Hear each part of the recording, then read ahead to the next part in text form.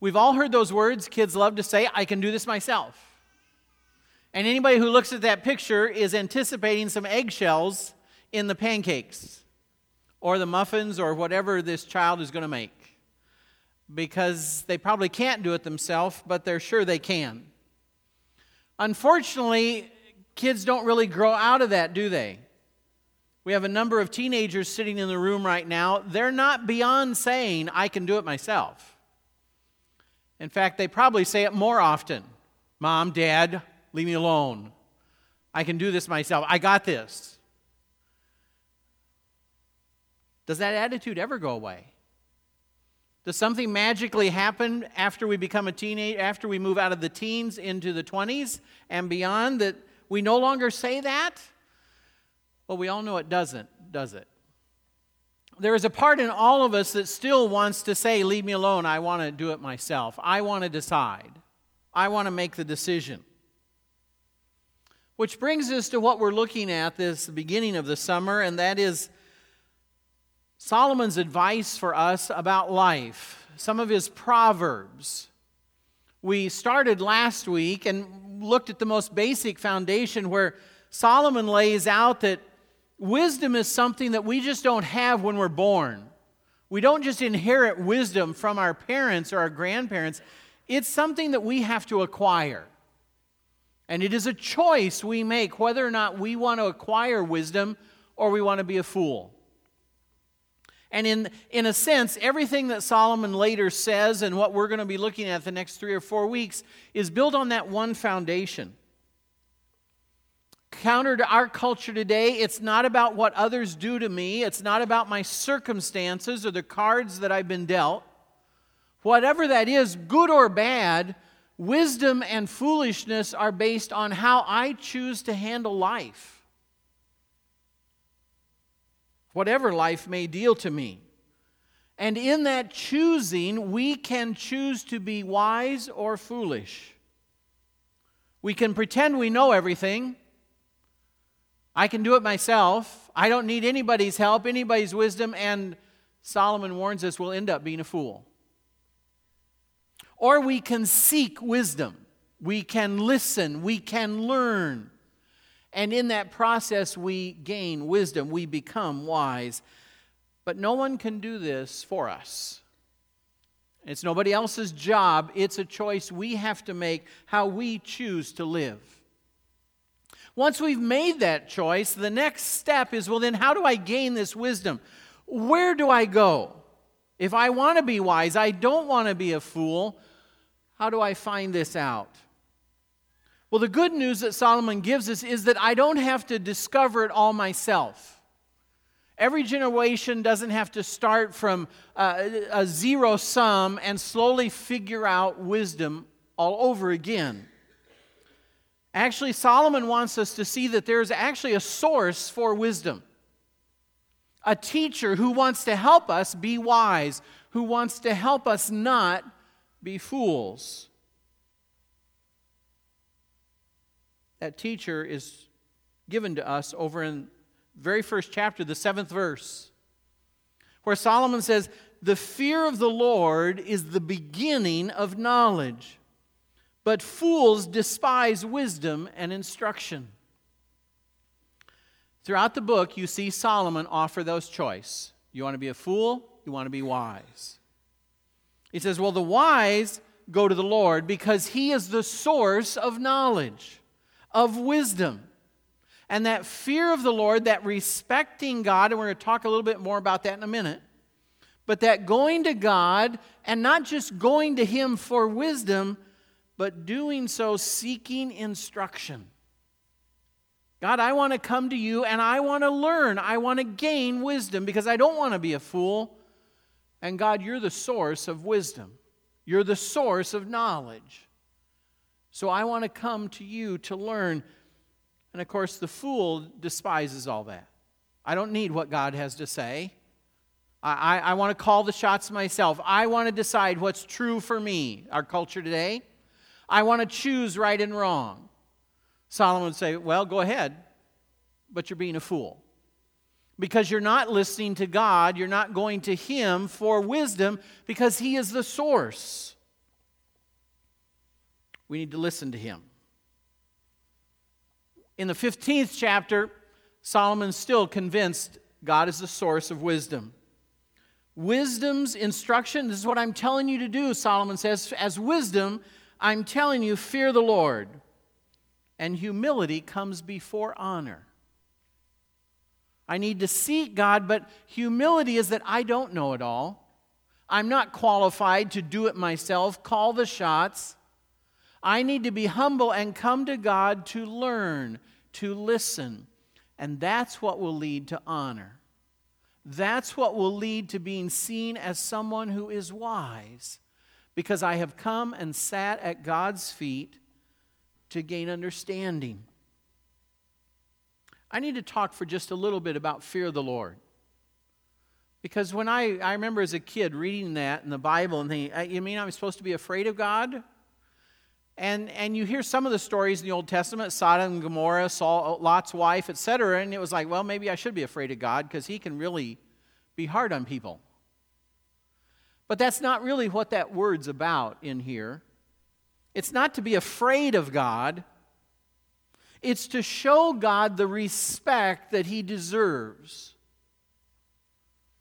Because of who God is, He is creator. He has all knowledge. He has all power. There's nothing he can't do. Somebody like that needs to be treated and lifted up with respect. We need to be careful and treat him as he deserves. We need to listen to him. We need to stand in awe of him. We're talking to God. We're listening to God, Almighty God. It's not just a teacher that, well, I'll listen to some of what he says and write off the rest. No, it's God. And we need to treat him with the respect he is due. And if we have that fear of the Lord, that healthy respect of God, then we are going to listen to him. And we read something of his word, we're going to take it seriously because it's from God. We're not going to just write him off. We're not just going to ignore him. We're not going to just say, well, God, I know that's what you think, but this is what I think. Or I know that's what the Bible says, but everybody else is saying this. No, if we have a healthy respect of God, he has first place. And what he says matters more than what anybody else says. And that requires humility. That God really does know more than us. That attitude of I can do it myself has no place in our relationship with God. And I think that's one of the greatest challenges in this whole point today. For if we truly are going to seek God, we have to accept the reality that he does know more than us. And we should listen to him. I would ask you that question today. I think it is one of the most important questions for us. Is God smarter than me? Is God smarter than you? Now, this is one of those questions that we all will give that first immediate knee-jerk action. Well, of course he is. I mean, who in a church is going to stand up and say, well, I don't think so? We won't do that. But that public answer isn't what I want you to search for. What I want to ask you is, what deep down inside, how do you answer that? How do you answer that on Tuesday at work? How do you answer that at home Wednesday night? Or out on the ball field Friday? How do you really answer that question? Do you really believe that God is wiser, God knows better, that his wisdom is what is important? I think a lot of times in our lives, our actions, our attitudes betray the fact that we really do want to call the shots ourselves. And if we want to call the shots ourselves, then what we're saying is we're smarter than God. And too often we get trapped in that, don't we? If you wrestle with that, there's 3 chapters I want you to read. We're not going to read them today, relax. But I want you to go home and read them. They're the book of Job, which isn't probably your devotional reading lately, but chapters 38, 39, and 40. Because Job has suffered tremendously, and he makes the mistake of challenging God. of questioning God and why he's had all this suffering. He's a righteous man. What's going on? And you ever been in a classroom when a teacher loses it? You know, and they're just, some student challenges that teacher, and it's like, oh, this is going to be ugly. Well, that is exactly where Job was. It's really, because I'm not Job, it's fun to read. And it's like, ooh, Job, you really crossed the line. He questioned God. And God comes after him. It's great reading. And God starts on a cosmic scale and works down. He starts on a cosmic scale and he lists off the constellations. Says, Job, were you there when I hung the stars? When I hung the Pleiades? Were you there, Job? I didn't see you. Were you there? When I created the Milky Way, were you there? And so he goes through a whole bunch of the galaxy and he ends up saying, okay, Job, what's your answer? Were you there? And he really doesn't give Job time to answer because the answer is obvious. So then he brings it down to a global scale. And he said, oh, okay, Job. Well, forget about the stars. Were you there when I created the thunder and the lightning? Were you there when I divided the water and made solid land? Were you there, Job? Could you do that? And of course, Job has nothing to say. And I think by chapter 38, Job was done and wished he could just go hide under a rock. But God isn't backing off. And he does this for 3 chapters. So then he comes down to the really big animals. And he says, when I created Leviathan that is in the ocean, were you there, Job? When I created this, were you there, Job? And then he goes down to the little animals. And he goes on for 3 chapters driving home the fact, the reality, that compared to God, Job knows nothing and can do nothing. In the grand scheme of things, Job is so far down here and God is so far up here, they're not on the same measuring scale. Now, God wasn't threatened by Job. He knew that this lesson was so important for Job, it took 3 chapters so Job would never forget it again. And by the time you're done with chapter 40, you're sitting there saying, I'll bet Job never forgot this. I really do. I don't think he ever had to have this again. It was so painful. But you see, it's that important for all of us to wrestle with that lesson. Do we really, deep down inside, on Tuesday and Thursday and Saturday and Monday, not just Sunday morning, do we really believe God is the source of wisdom more than ourselves? That is a reality that we all need to come to grips with. That God is smarter than us, and what He says to us, we should be listening to. That God is smarter than my circle of friends. And if my circle of friends are saying we should do this, and God says, no, don't do that, God is smarter than my friends, and I need to listen to God.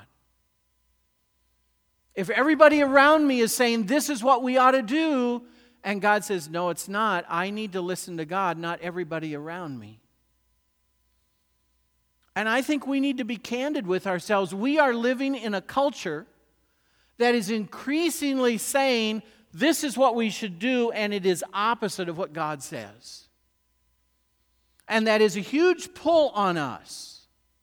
It is there like gravity. You can't just skip it. You have to fight it. But the fighting of that is in that conviction that God is the one who is wise. And He is the source of true wisdom, so I won't become a fool. I think we are all lamenting the direction of our culture. Whether that is increasing suicide rates, the growth of immorality, how people treat each other without civility, anything you want to list. But I see all that happening and I think, why are we surprised?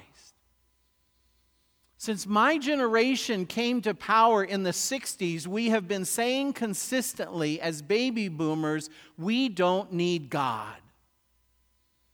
And we want to get God out of our culture. We want to get God out of our government. We want to get God out of our schools. We want to get God out of life. And we wonder why it's not working.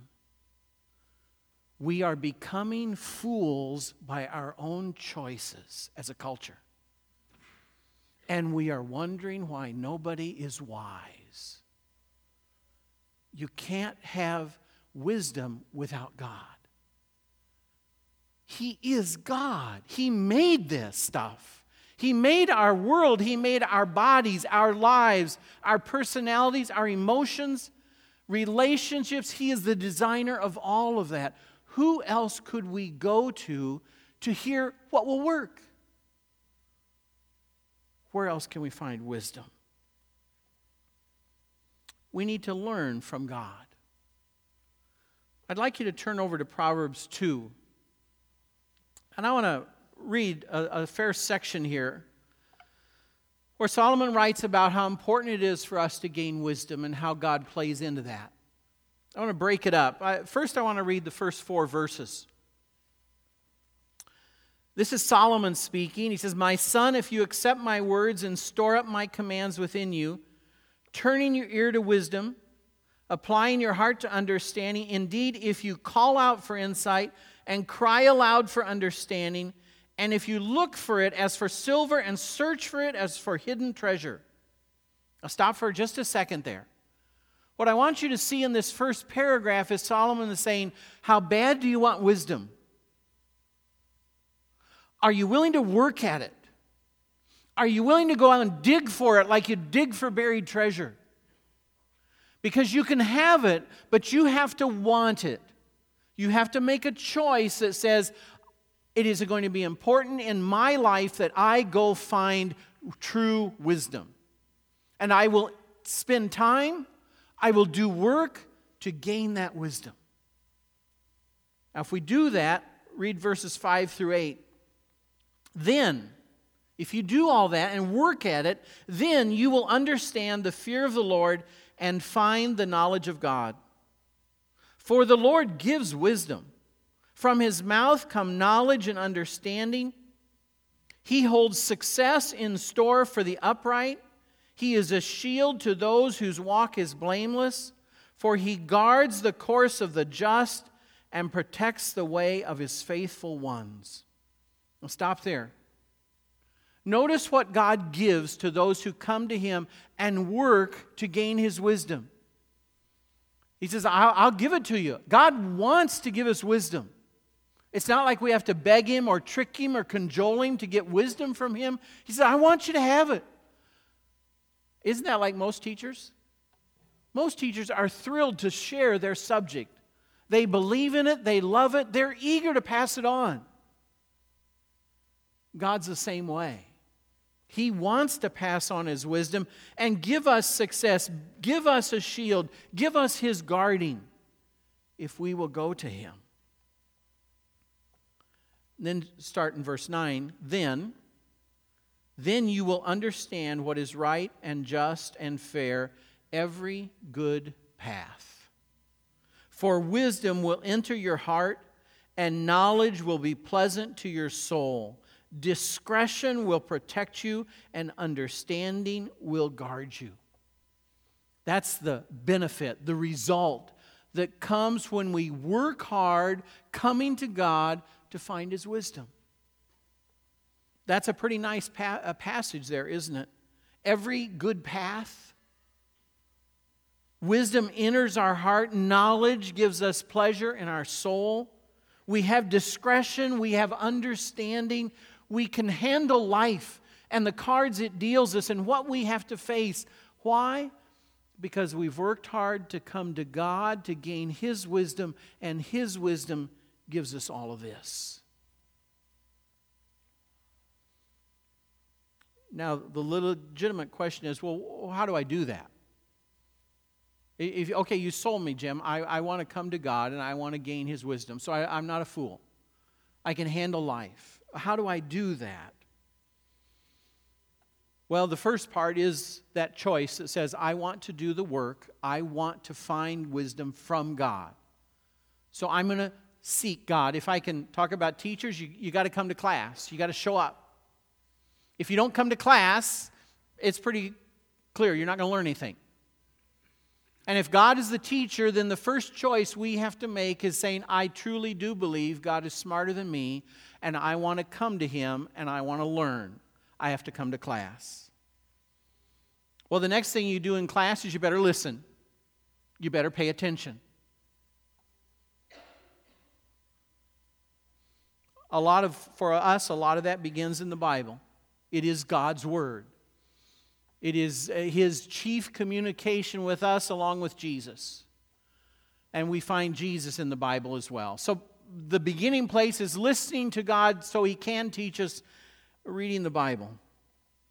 Reflecting on Scripture. I think one of the mistakes we make sometimes is reading immense quantities of Scripture and not taking the time to reflect on what I've read. Reading that paragraph of Scripture and then sitting with that for a minute. Okay, God, what are you saying there to me? What does that mean for me? That's where I'm trying to gain wisdom out of reading that paragraph of Scripture. Praying and saying, God, what do you want me to hear from you today out of that? As you come to church and worship, every Sunday pray as you're getting ready to say, God, I know you have some word you want to speak to me today. Help me hear that word. Don't let me be so distracted or anything else that I miss what you want to say to me.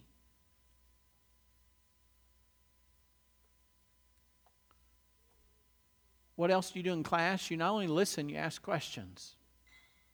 And we're blessed that God allows us to pray and talk to Him and ask questions.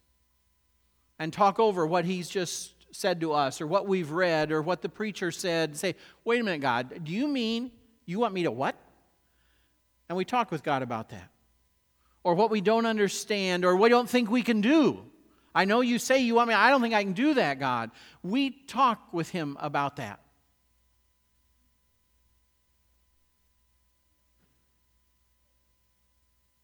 God loves that. And that's where I think we do some of our greatest growing and learning wisdom, is when we not only listen to God, but we take time to talk with Him about what we think He's saying to us. And the final thing that I would add is that we honor God. That's not a word we use a lot in our vocabulary anymore today.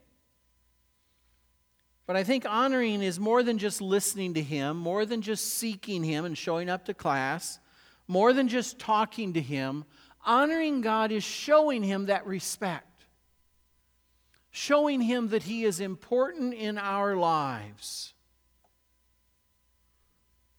Solomon says over in Proverbs 3, honor the Lord with your wealth, with the first fruits of all your crops.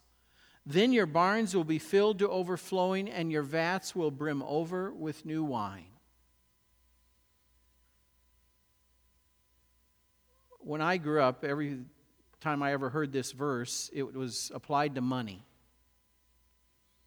But I'm not so sure that's our greatest wealth anymore, is it? I think for most of us in this room, time would be of greater value than our money. But what Solomon says, if you really want wisdom, you need to honor God with your wealth, with what you have. Now, we do that all the time, don't we? Forget about God. If we really respect someone, if we really want to honor them, a lot of us bought gifts in the last month or so because there were kids in our lives that graduated. And we wanted to honor them. We wanted to honor them for their hard work. We wanted to honor them that they had achieved a milestone, whether it was high school or college, a trade school. And we wanted to give them gifts to honor them because they were special to us. And Solomon says that's how we should be with God. That He is special to us, and what He has done for us and what He wants to give to us, we want to honor Him and give Him gifts of appreciation. Whether that is our money, whether it is our time, whether it is skills that we have that we can let God use. those people lined up on the front row, this next Saturday they're going to honor God for a week of their life, giving Him of their time and their lives to say, God, you're my God. I want to give you this. Use this for you. But you see, that's part of the process of learning God's wisdom.